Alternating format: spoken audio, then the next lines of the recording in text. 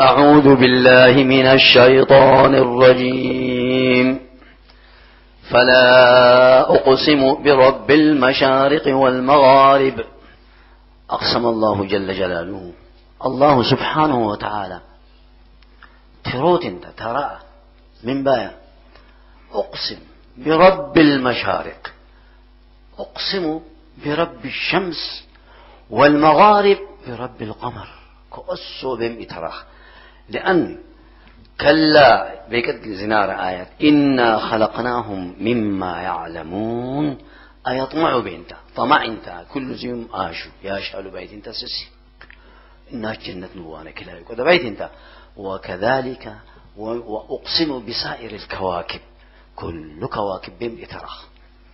إنا لقادرون. الله سبحانه وتعالى هذا هو جواب لقسم ترسل جل جلاله قسم لي ترسل جواب زون تبعيت انت نفر كان انت الله زيه على أن نبدل خيرا منهم. يفرق هذا له بيان عشي بيت انت على أن نبدل خيرا منهم، أي بأن نخلق خلقا ألاي خلق أنوي غيرهم هي زلتياشو فيكونوا أشد بطشا يخن زالات هياج بحلف بطش تاخ زالياشما دنيا ببطش زالياشما وأكثر أموال زتياشو نبدل زايو انت الله سبحانه وتعالى بجيح دينس زالياشما وأولاد زالياشما وأعلى قدرا زالياشما قدر زالياش يعني مرتبة درجة زالياشما وأكثر حشما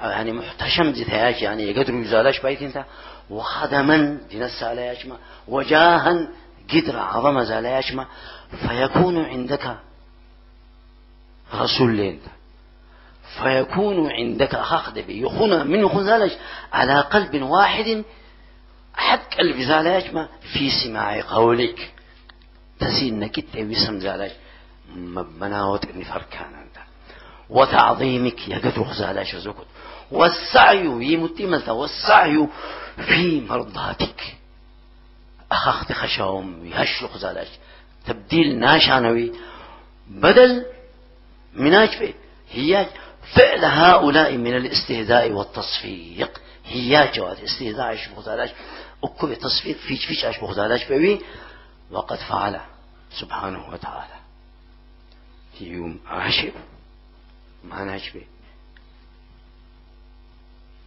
بالمهاجرين والأنصار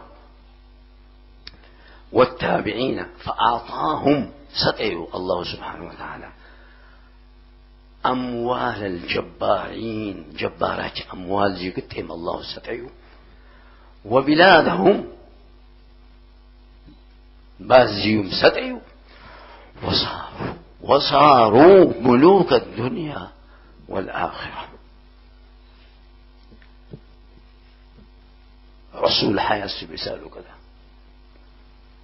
زيرو أنت أسجي بحلم زخانة بشيء والله سبحانه وتعالى عاشي وقد فعل ذلك وما نحن بمسبوقين لسنا بعاجزين يموش لوي الناج زي موسى ناملتها الله بايا جل جلاله. فلذا فذرهم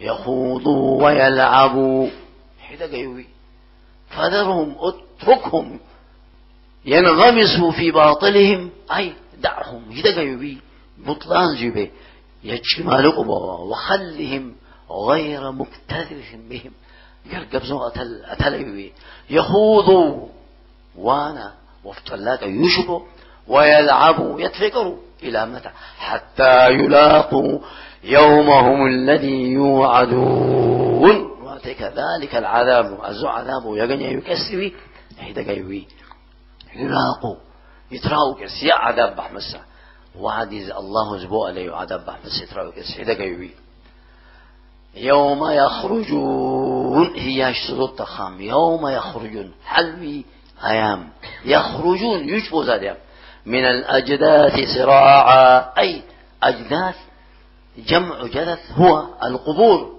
قبر بيت انت سراعا مسرعين إلى الداعي منادين ذيك لحن يسرى وسألوا قد في البوض الأيام يدي أيام انتهى كأنهم إلى نصب يوفضون من أحجار عظموها. نصب الزياج يعني أوناج يعني صنم زاشو ما زقدروا جاهلية زمان بزقدروا ما كثير انت زايو عظماش سيو كفون يتراطوا ذا الكتب يسرعون إليه يتراطوا يزكفون خاشعة أبصارهم. هذه صفتهم صفة زيوهم من أين هنا ذليل منكسر زيو أنقص صبر زيو حفظوا زي فرقوا أنقص زيو حفظوا يشبوا فرطبح مسا ترهقهم بالله شدة مهانة إهانة بحمس بيتين انت اشتبح بيتنا اشوت بح.